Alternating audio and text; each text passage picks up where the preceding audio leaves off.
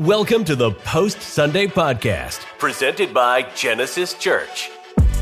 A place to go further, discover more, and to learn things you possibly never have. It's not just enough to know of God. We want you to know Him.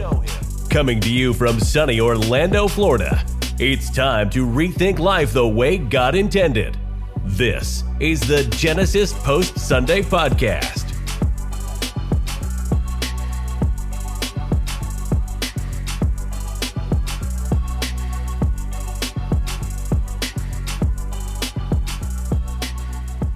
What is going on Post Sunday Podcasters? I hope you guys are doing well. This is Pastor Johnny, your host. I am alongside my other host as well, Pastor Tim Grandstaff. What's up, brother? Welcome all those listening, watching. By the way, I'm digging the shirt. You like my shirt? Yeah. People listening can't see it. No, they can't. Sorry, guys. The one, the only Billy Graham. I love it. Can we talk about what you said when I first sat down? No, I did not. No. Can we talk about that? Let me correct you, bro. No. What you said when I first sat down about my shirt.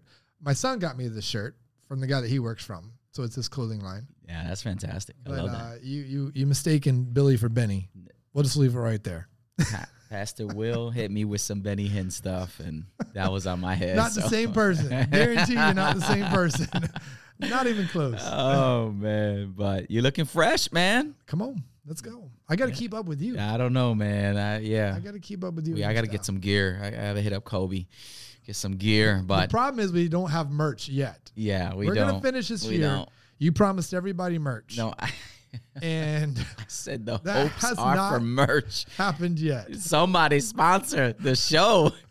Get us some merch. Call in, come on. Email us and say, I'm going to get y'all some merch. Come on. That's my gift for all you've done for 30. This will be 34 weeks, right? 34. This is 34 episode weeks. Yep. We're gonna pick up the merch for you, and we're gonna make this happen. You know what we should have done, man? Like for every number episode, kind of like whatever athlete had 34. Bo Jackson. Ooh, look at that! Right off the bat, because we're sports guys. We love our sports, so. Got Bo Jackson today on the pod. Benny and Billy Graham. We're going all three Bo's, everywhere, triple bro. B. Yeah. Big baller brand is right here. Yeah, here we go. We're going everywhere today. Well, welcome, man. We're so thankful to have you guys joining us here at the Post Sunday Podcast. I hope you guys are having a great week thus far. We are on episode 34 weeks into this never-ending story series. I hope you have been following along with us. If you're not and you're new, well, welcome. We love all of our listeners. If you're not, just kind of give you a little bit of insight what we're doing if you're new with us, but we're going through the Bible through an entire year. Yes, we are, as a church, Genesis Church Orlando. We're in East Orlando. We are going into the Bible for a full year, and we are on, we've entered into the New Testament here the last couple weeks, and so we are on week 34, and it's great, man. We've been able to dive in, but if you want to binge, we got episodes 1 through 33 available for you guys on Spotify and iTunes. A couple episodes available as well on YouTube, and you guys can follow us on all the socials as well, Post Sunday Podcast. But to get a lot of detailed or resources, man, check us out at genesischurchorlando.com/the never-ending story. You're going to be able to get a lot of resources there available for you and really be able to catch up and just go along this journey with us, the never-ending story, man. But it's been fantastic. I'm excited to really dial in into episode 34. But before we do, I just want to shoot it out there. If you're interested in the podcast world, the creative world, all that entails in this side of the field, we would love to hear from you. Looking for some volunteers and people to really join us and tag along in this experience and this journey. Check us out at the pod, or send us an email, postsundaypodcast@gmail.com. And we'd love to get to know you and possibly have you join our team. Yeah, there's someone out there right now that they listen regularly. Yeah. And they got some skills that we don't have. Hey, social media skills. You need to reach out to us and go, let me help. I want to be a part of what God is doing with this. And you know, help us take it to new levels. Let's That go. would be really cool. Yeah. So for sure. you do that, as well as all those who watch and listen. Yeah. Because I know that we say this, but it would really help.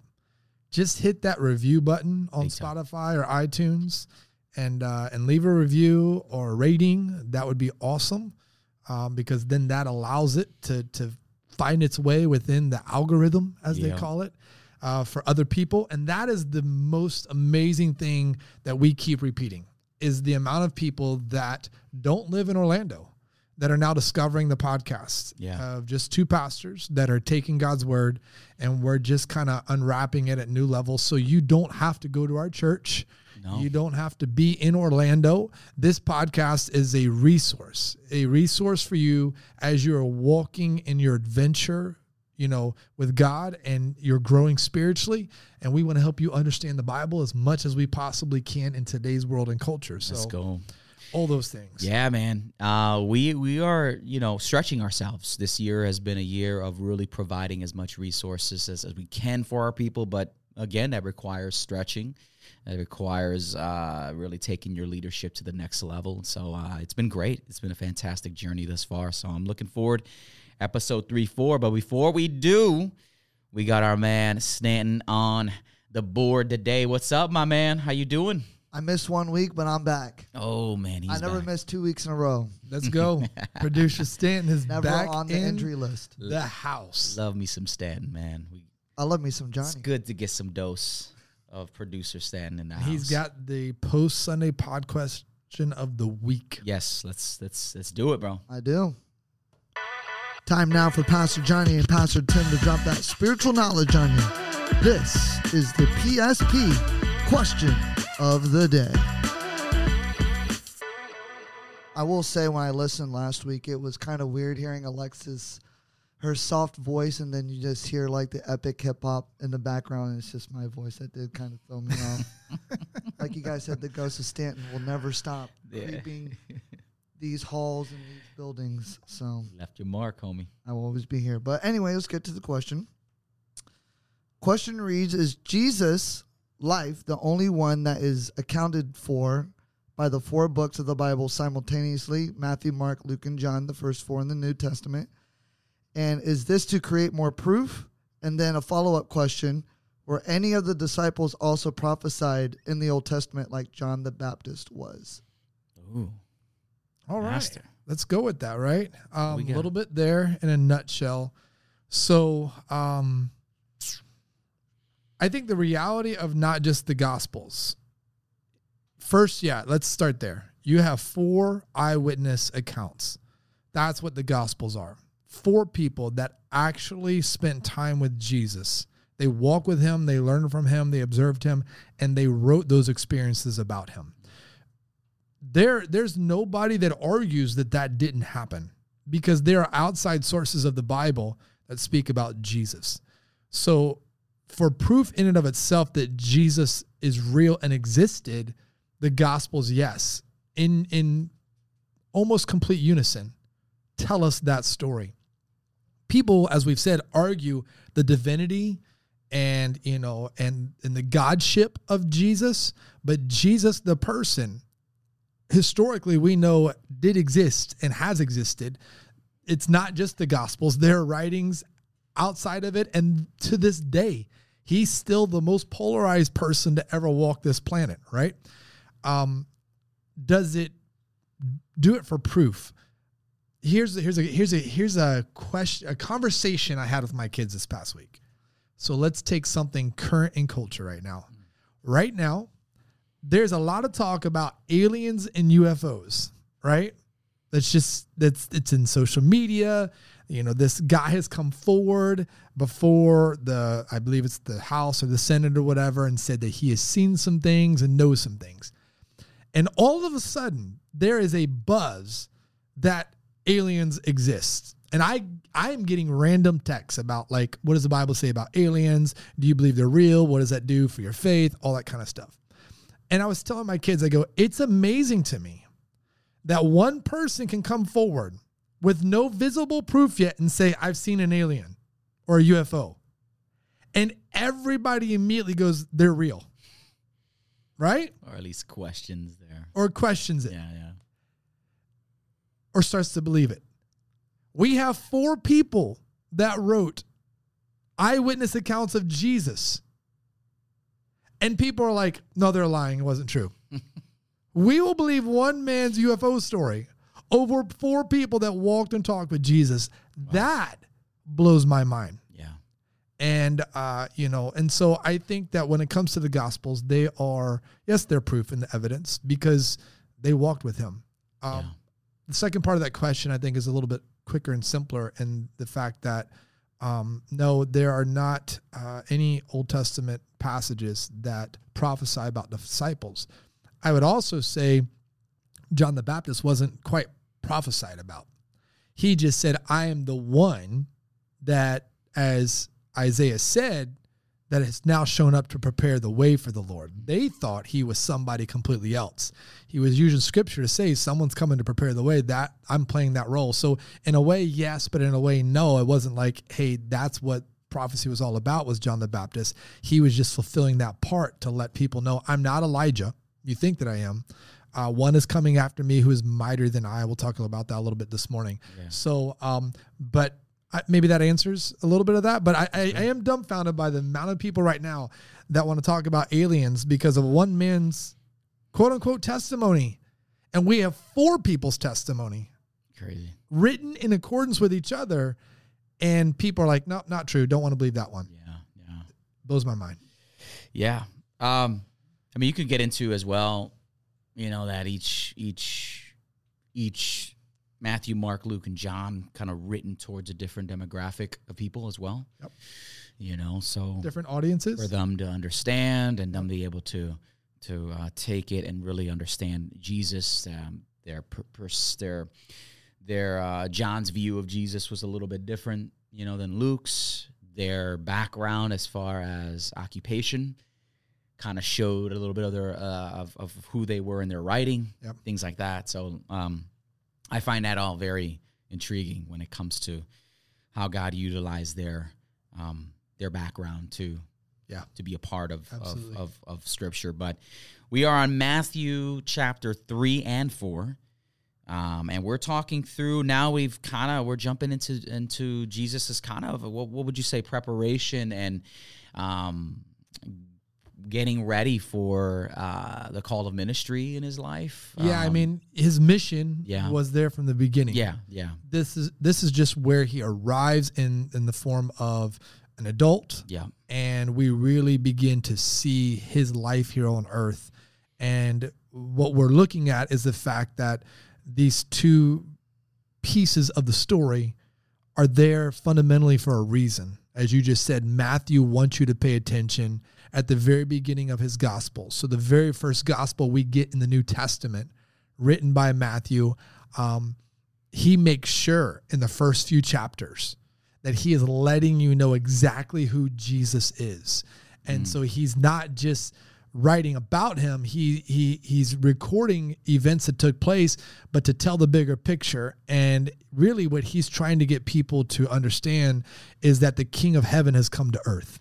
That is why we get the genealogy. That is why we get the birth of Jesus, and all that comes with that. And then the miracle of Mary, getting pregnant and the angels arriving to declare the Savior has come. And then we get his baptism and we get his temptation in the wilderness. So all of these moments are showing the magnitude and the reality of what God promised all the way at the beginning has arrived and shown up. And so the details matter in the story. Yeah.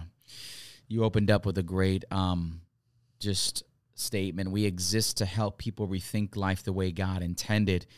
But I love it, you said this too. The Bible was written by real people. We've said this a few times. Real people in real places at real times. It's a great way to really open up, especially where we're at in the never-ending story, because we can almost have this fairy tale perception of Scripture, that is just fiction, and so to break that misunderstanding or that lie right from the bat, like, listen, this is actual things. Like, I think about movies when you right away they say based on a true story. Now your mindset kind of shifts, and you're like, okay, Yeah. this is real now. Like, this is not, like there's something turns on there when you start to really hone in on this is actual things that really took place. Like, I was talking with someone last night, and they said, do you think that when we call them characters of the Bible, we do a disservice? And I told them, yeah, I think we do. And when we say characters of the Bible, we know what that means.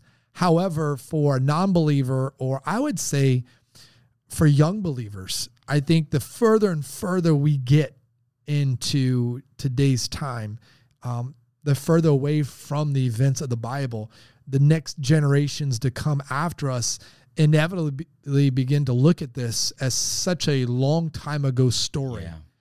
It's already hard to make a connection to it. And I told him, I said, if you're listening, we are going through a year-long series, and we call it the never-ending story because we just wanted a really, fun title that reminded us that God's word never ends. We can keep going back. We can go back to parts we've talked about in the last 33 weeks, and we can spend hours talking about things we didn't even talk about yet.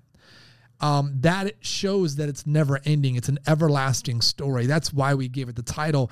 But I think about doing that for some people makes it feel like a storybook.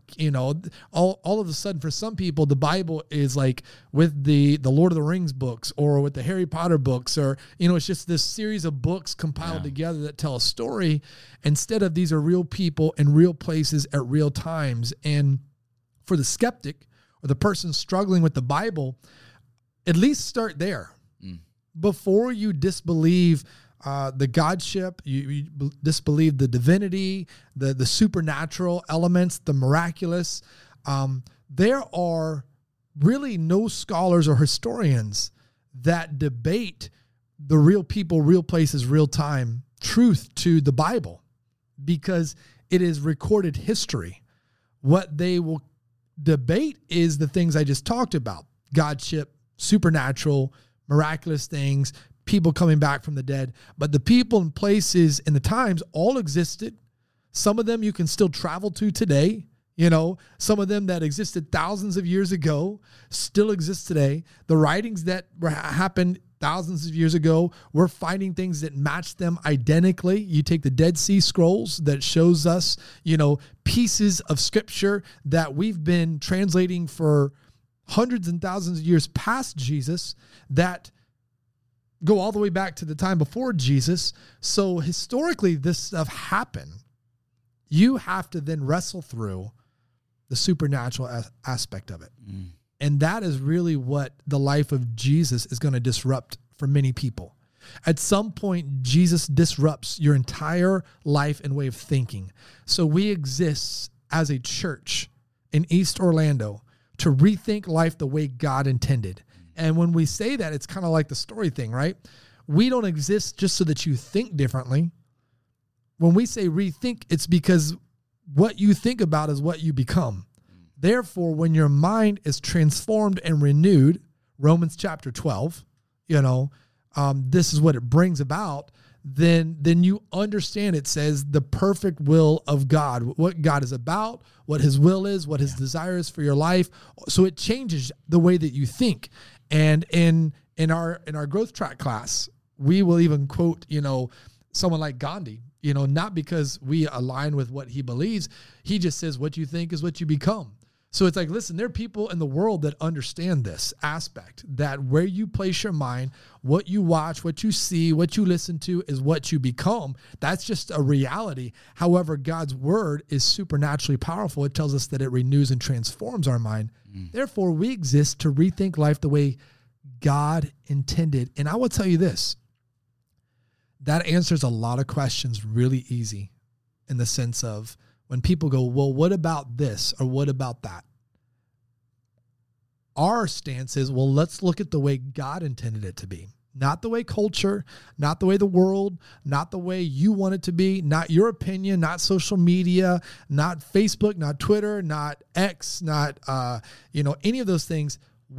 How did God intend it to be? And let's live that way. Yeah, that is the blueprint of what we of what we're following. And God's story as well doesn't exist to answer all of our questions. Like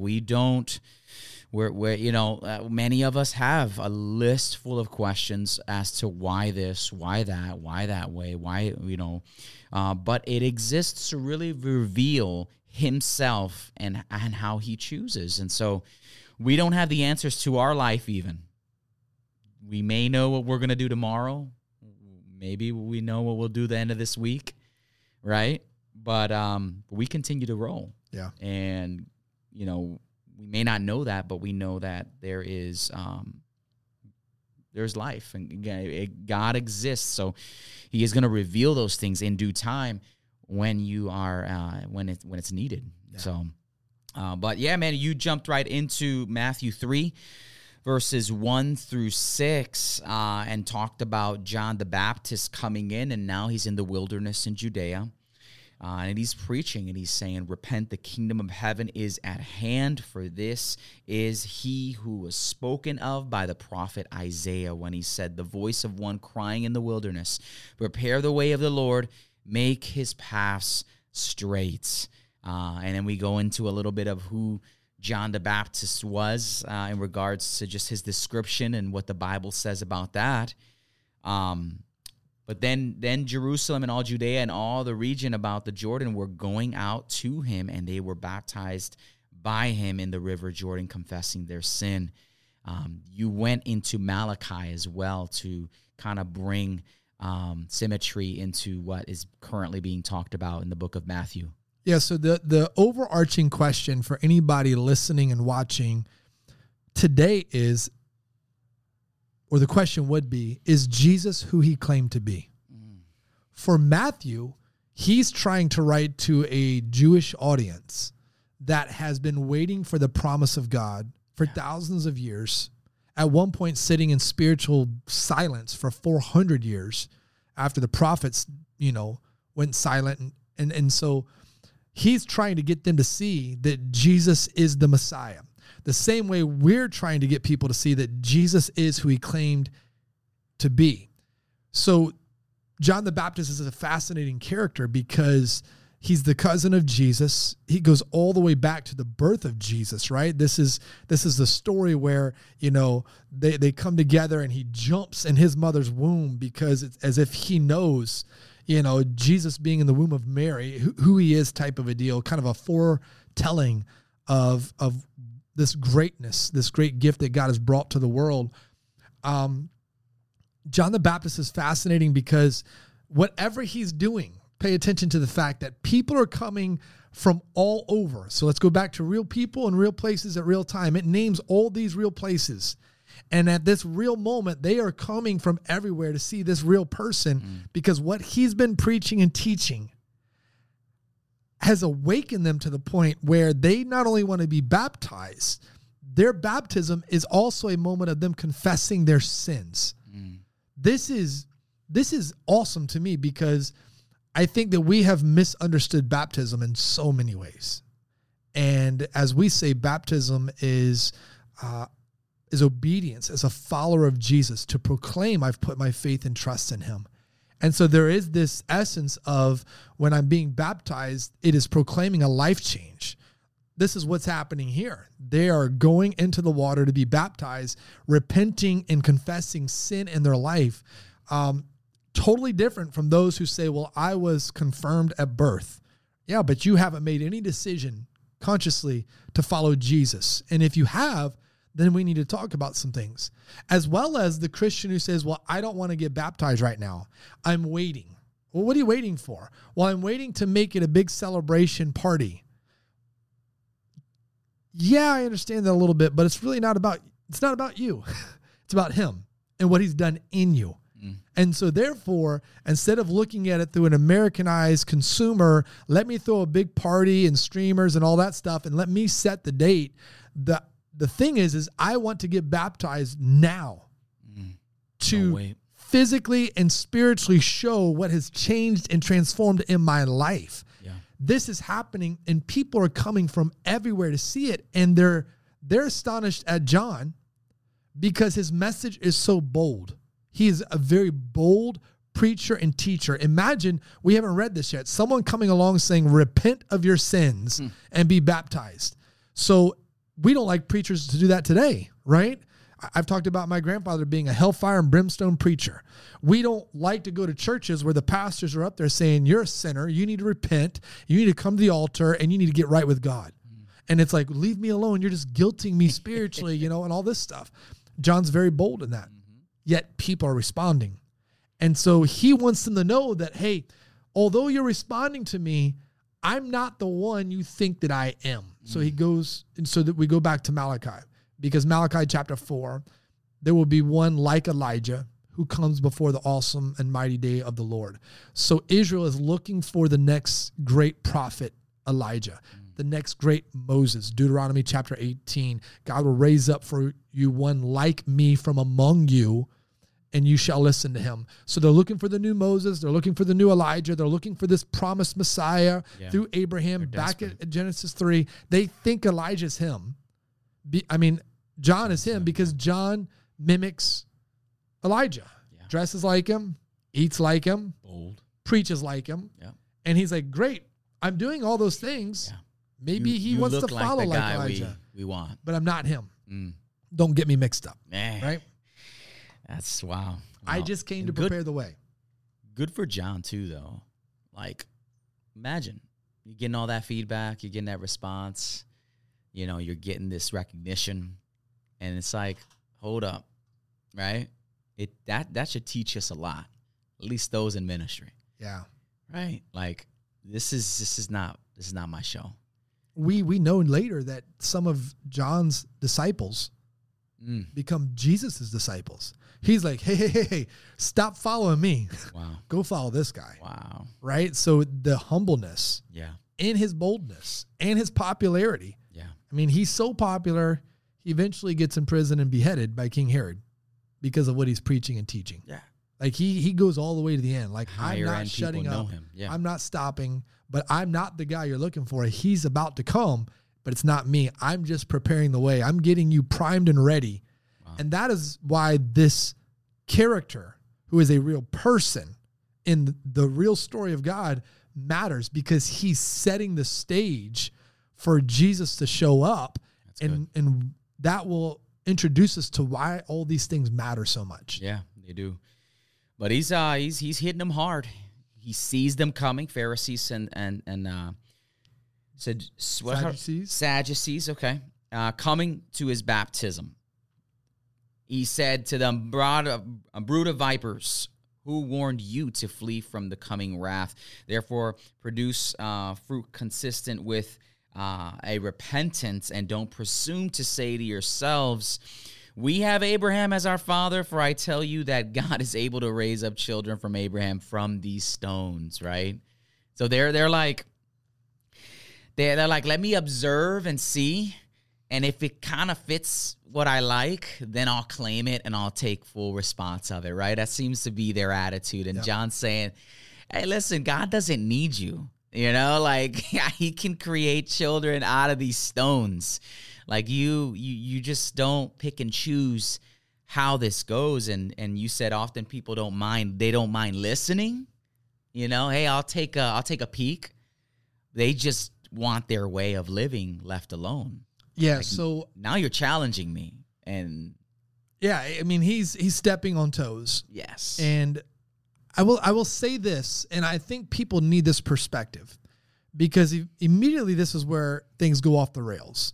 Because so many religious leaders are confronted in the Gospels, I have learned and now observed a generation that pretty much says all religious leaders are no good.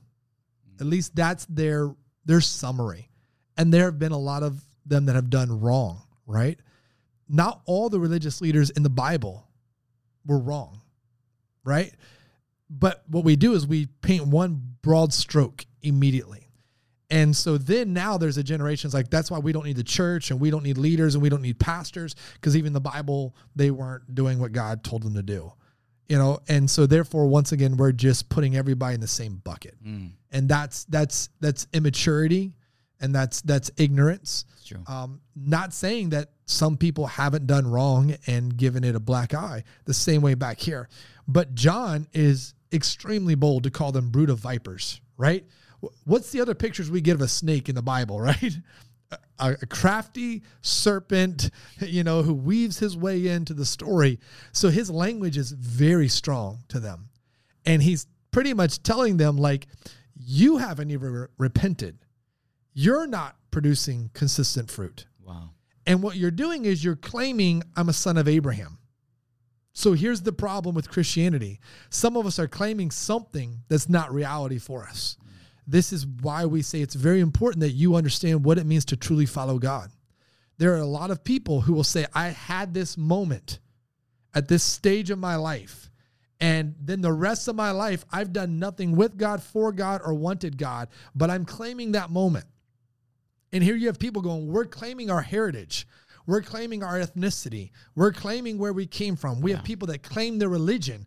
How many people in the city that I've gone up to and I say, hey, do you go to church somewhere? And I will get the response, I'm Catholic. Yeah. Right? I'm like Christian. I'm Catholic. Well, I'm Christian. What does that mean? Yeah. And they can't explain it. They just claim something. So these religious leaders are doing the same thing. And then you have John saying, hey, let me tell you something. This is a God who created people from the dust of the ground. As you just said, he doesn't need you. He can take these rocks and raise them up to worship him if he needs to do that. And so there's this very stern teaching at the very beginning coming out of John's mouth that people need to wake up and realize the kingdom of God is showing up. It's at hand. It's near. This is what his message will be. Therefore, you need to check yourself, your life, your sins, repent and turn from them now. Stop walking in the ways that you think that are inconsistent and are not producing fruit and claiming to hold on to something that gives you no validity in the kingdom of God. Yeah. It's true, man. It's great how a lot of these situations really connect with our current situations in life as well. And you find yourself in that same, one side or the other. Which one are you in? And so now we're at the place now where continuing on here, Matthew 3:11, I baptize you. This is John saying, I baptize you with water for repentance, but he who is coming after me is mightier than me, and I. Humility displayed there, whose sandals I am not even worthy to carry. He will baptize you with the Holy Spirit and fire. Yeah, that's powerful. That's good. And that's amazing because that's what we find. Jesus will show up. Yep. He will eventually turn to his disciples and say, it's better for me to leave so that the Comforter, the Spirit, can come. Yeah. That baptism with Spirit and fire, you're seeing some of that in Acts chapter 2. At the same time, that word fire is also symbolic for what fire does. And fire refines, right? That's what you use when you are, getting the purities out of like gold. It's getting the dirt away. And so it's reminding us that when Jesus shows up, as we said, he's going to disrupt your life. And if you let him invade your life, invade your heart, invade your mind, your thinking, he's bringing the Spirit, the power of God with him, and he's bringing fire because it's going to refine and it's going to burn and it's going to get rid of the impurities that don't belong in your way of living. That's what he's bringing. So John is saying, look, I'm showing up just saying repent, be aware, and turn from these things. Jesus is showing up with the power that's going to penetrate your life in a whole different way. And so once again, he's just repeating this. This is why I'm here. This is my role to play in the story of God. This is how God is using me.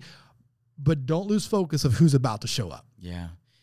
And Jesus is here replying and saying to John, hey, listen, this must come to pass to fulfill all righteousness, right? To fulfill Scripture, to be an example, right?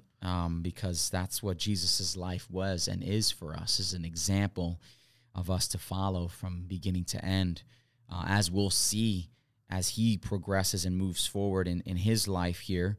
Yeah, but he uses that word righteousness, fulfill it. Righteousness in its simplicity, for those just trying to understand maybe a biblical term, means right with God. And so he's saying, like, what I need to do is fulfilling what it means to be right with God. Wow. John's like, hey, I don't need to be baptized. I don't need to baptize you.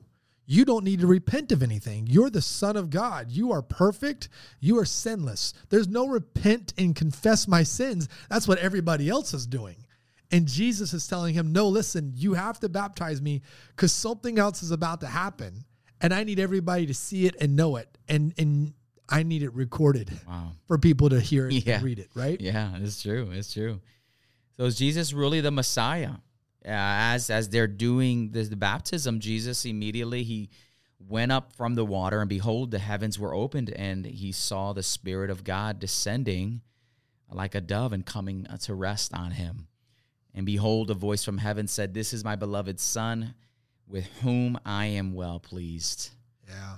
So this is like the famous stained glass window in the church. Yeah. You know, it's the oil painting of the dove, you know, coming down above the head of Jesus while he's coming up out of the water. You can think of all these, you know, images that you've seen, but the story is so much deeper being told. That's the beauty and the power of what God is doing. And this is why Jesus tells John these things must happen to fulfill this. And so while we would say, oh, this is, you know, the beginning of Jesus's ministry, you know, he's baptized and then he went. There's so much more taking place that the people need to see, because they're asking the question, is Jesus the Messiah? We are asking, is Jesus who he claimed to be? Is he really the Son of God? Even in our own society today, from those who are skeptical and disbelieve all of this. And all these events have these amazing pictures that if you're studying the Word of God, the story of God, it takes you back to. And so I talk about often, like I said yesterday, we need spiritual whiplash. We need to be able to look in the Bible and go boom, boom, boom, boom, boom, connect all these dots and get really excited about it, because there's these moments where the light bulbs start going off and all of a sudden God's big story gets smaller and you're like, this is what makes God's story so amazing. And so here within this one moment, you have multiple things happening. It is not just Jesus showing up, Jesus beginning his earthly mission and purpose as an adult. It is the confirmation, the affirmation, and it is God's stamp on him that this is the Messiah. This is the promise. He is who he is going to claim to be for all of us to see. To know that, you have to know pieces of the story that we've been through. In this moment, while this is taking place, we talked about this. This is fulfillment of the prophecy of Isaiah, who said one is coming from the stump of Jesse. Yep. That is King David's father. And when he shows up, it says the Spirit of the Lord will rest upon him. Yeah. So when Jesus steps into the water and the Spirit of the Lord rests upon him, it is confirmation that what Isaiah prophesied about way before the time of Jesus is happening right now with this person. And so now we have to begin to think, how do you answer that, right? If you want to poke holes in all of this, how can you take something that was written hundreds of years before the time this person ever existed and it match up perfectly in the story with this person, as multiple people have watched this? And as you just said earlier, we have multiple people write about this. Right? Real people, real places, in real time recording this. You have to wrestle through that truth and reality yourself. Then there's this whole Genesis 1 moment happening. So Genesis 1, the first book of the Old Testament, Matthew, the first book of the New Testament. Yeah. Genesis 1, the beginning of the story of God. Matthew, the beginning of the New Testament, the new covenant of God with Jesus. And so at Genesis 1, let us make man in our image, showing that there is the triune God that existed before all of this.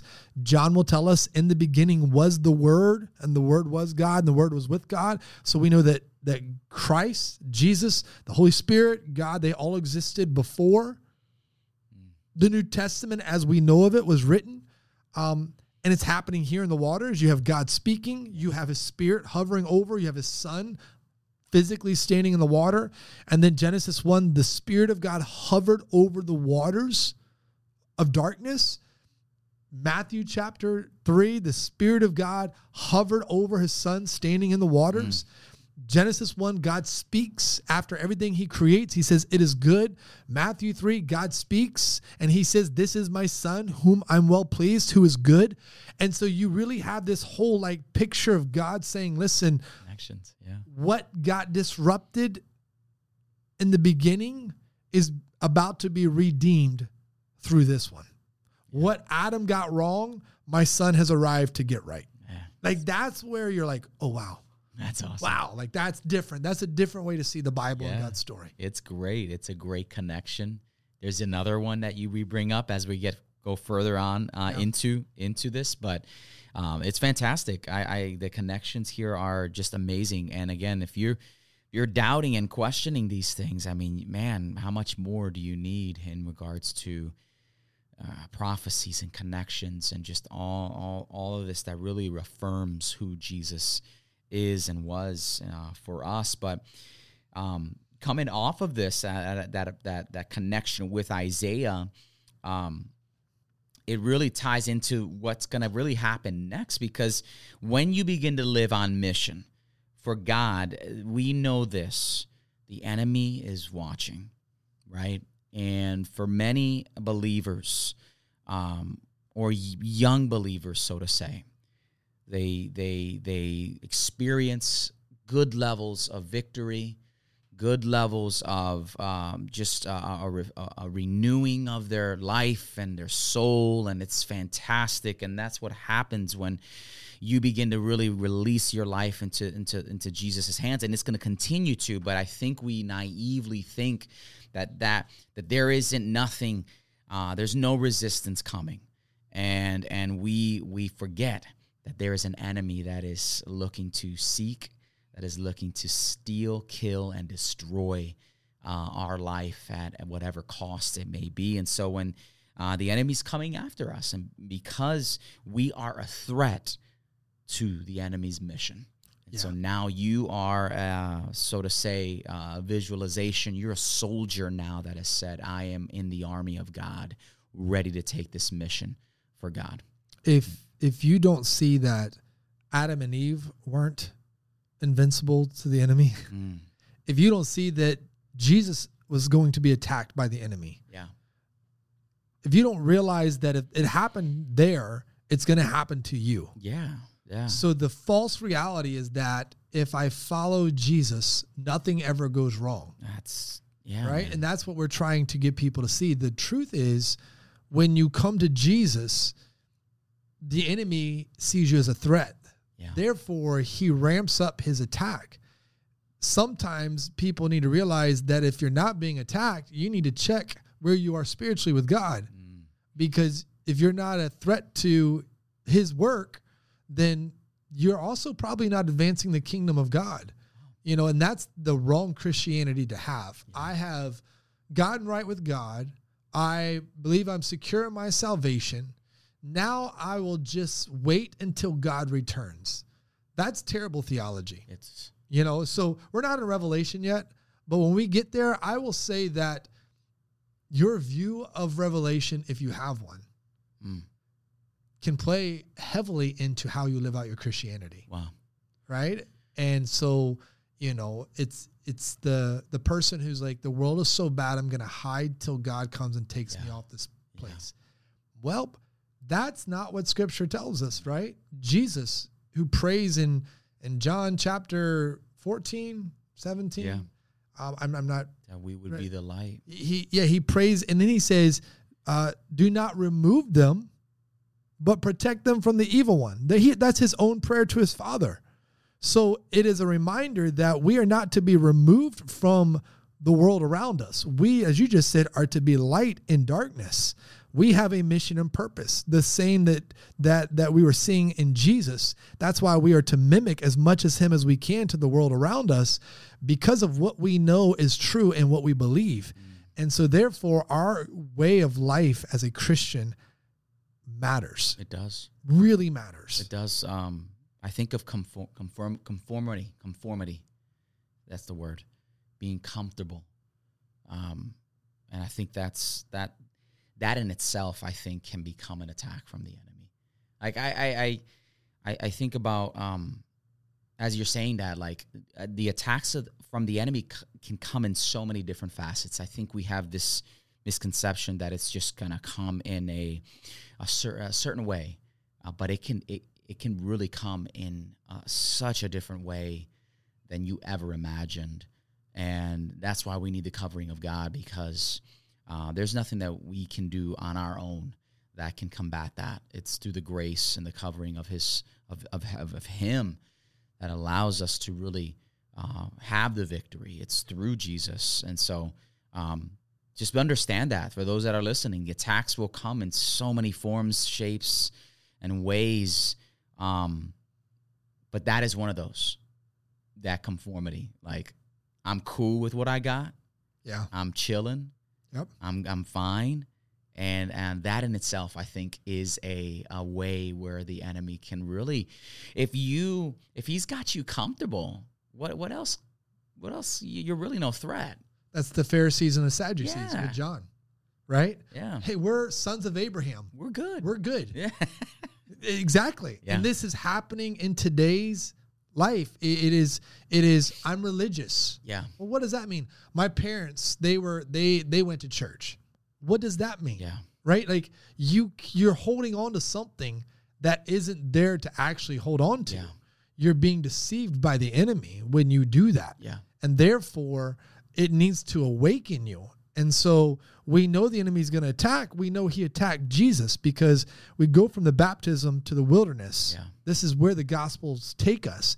And it's in this wilderness moment that Jesus is away fasting and praying. Yeah. And the enemy comes, it says, when he's hungry, in his weakness. So this is the beauty of God in flesh. Because we can't wrap our head around the fact that he is God and he is also man.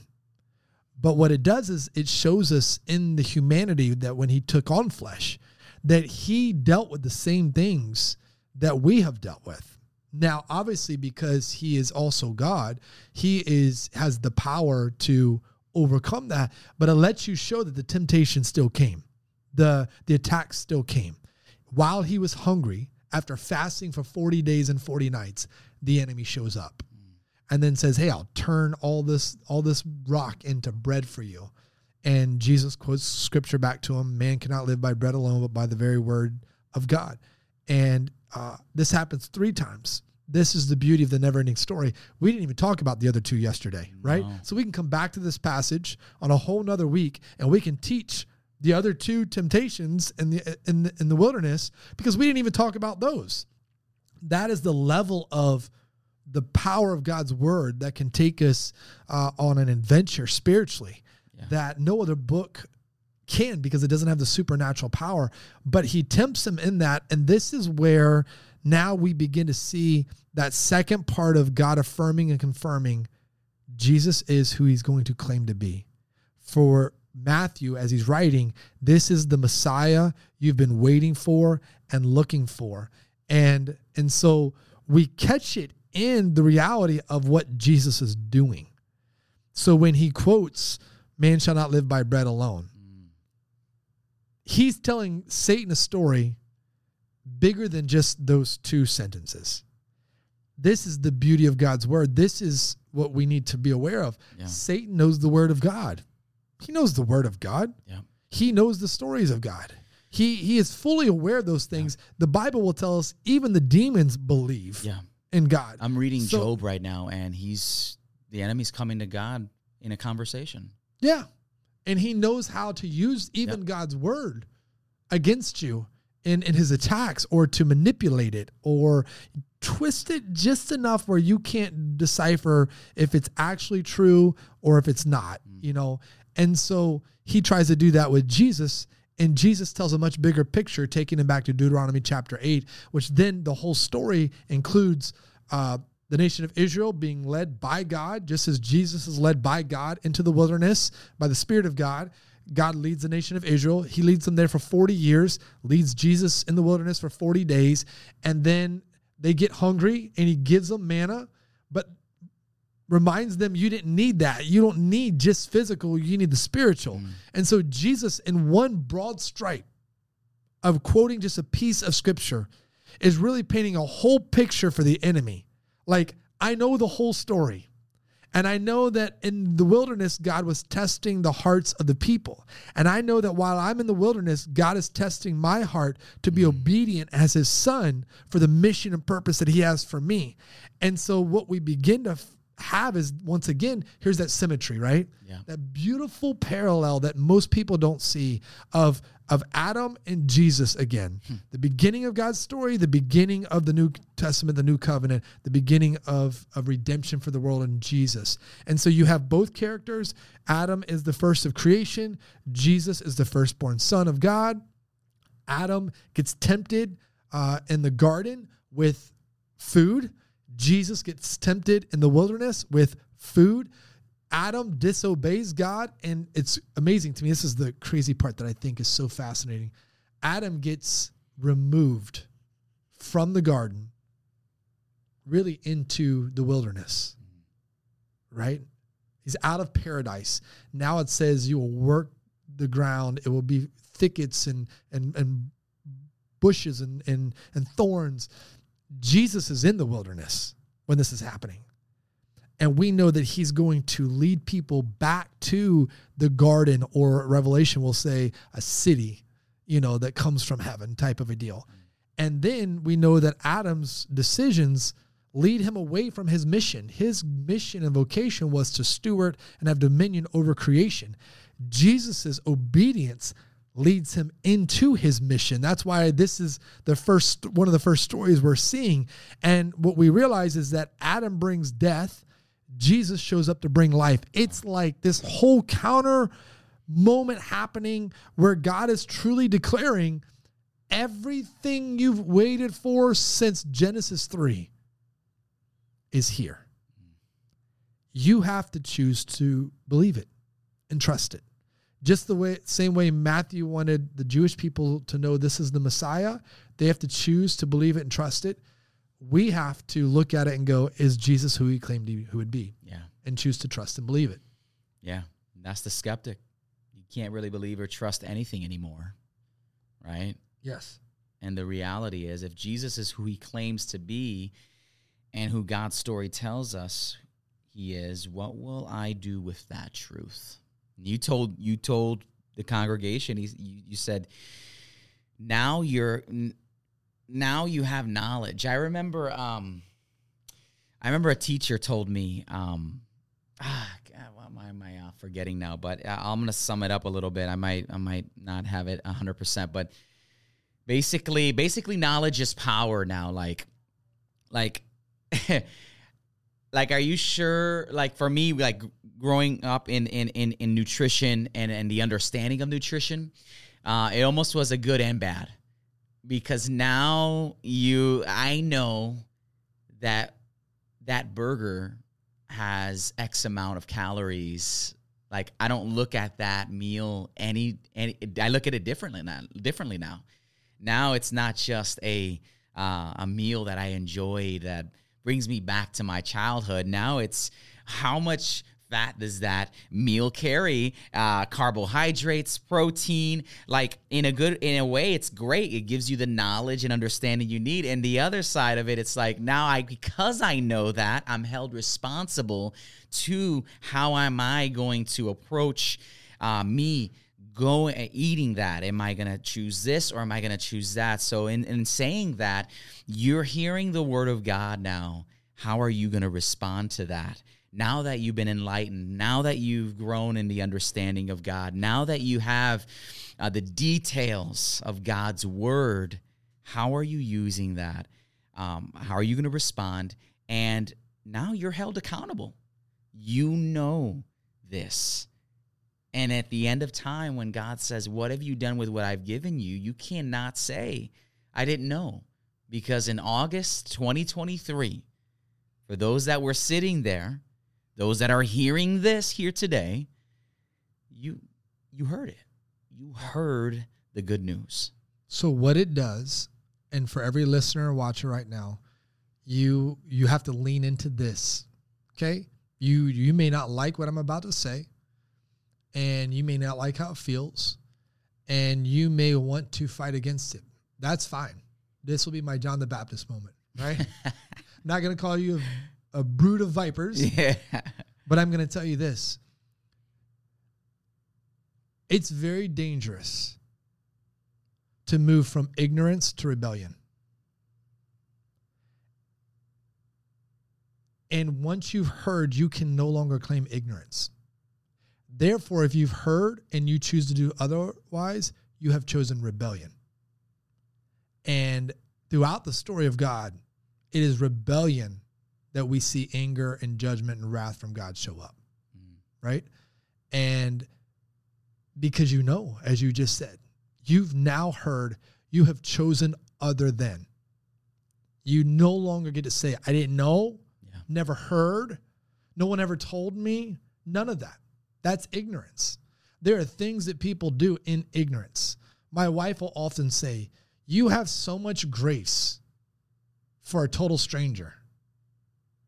And you struggle sometimes with grace for like a friend or family member. And I will tell her, the reason being is that total stranger that I've met that's completely lost doesn't know any of this. They're ignorant to it. The friend or the family member has heard it over and over and over again, and they keep going there. Yeah. You know, so I do struggle with that. Thankfully, God is different, than me. But I would really awaken to the reality that the more you hear this, if nothing changes, the more you're going to be accountable to God, before God. And that is where your choice is clear. We get into when Jesus begins to preach and he says, I will separate the sheep from the goats. And many will say, I cast out demons in your name. I prophesied it in your name. Right? It was a They're show, holding man. on to all this stuff. And he will say, depart from me. I never knew you. Yeah. Right? Because you did something other than, I don't know what that means. Yeah. I just know that I don't want to be on that side of the line, right? I want to be on the side of the line where he says, welcome in thy good and faithful servant. And that is where the decision to faithfully obey God comes into play. It does not mean perfection. It does not mean that you will not mess up. It does not mean that you will not sin. But we have discovered and understood what real repentance looks like and is available and offered to us. And when Jesus shows up, what he brings to the world in redeeming and reclaiming the sin in our lives. However, we have to choose, do we belong to him or do we belong to our own way? And I think about I don't know her name right now, the girl who wrote Hosanna, the song that we've sang way in the past. I know what you're talking about, yeah. I remember one of her more famous songs has a video with it about, I think it's like kids in Africa. And she gave the testimony that she went to Africa and went to this impoverished third world situation and circumstance. And it so wrecked her that she said, for the rest of my life, I cannot just use my platform and think that it's going to get me somewhere. I'm now responsible to tell their story everywhere I go. So that's why I wrote this song, so that in every concert I sing this song to remember and not forget their need. And I thought that's so beautiful that she would truly say, I'm responsible. Wow. Is she personally responsible to save every kid in Africa? No, but is she playing her part however she can because of the awareness that she was brought to? And that is the reality of our faith. When we're brought into an awareness of who God is, what he's done, who Jesus is, who he claimed to be, we now have a choice. If this is true, what does trust and follow look like?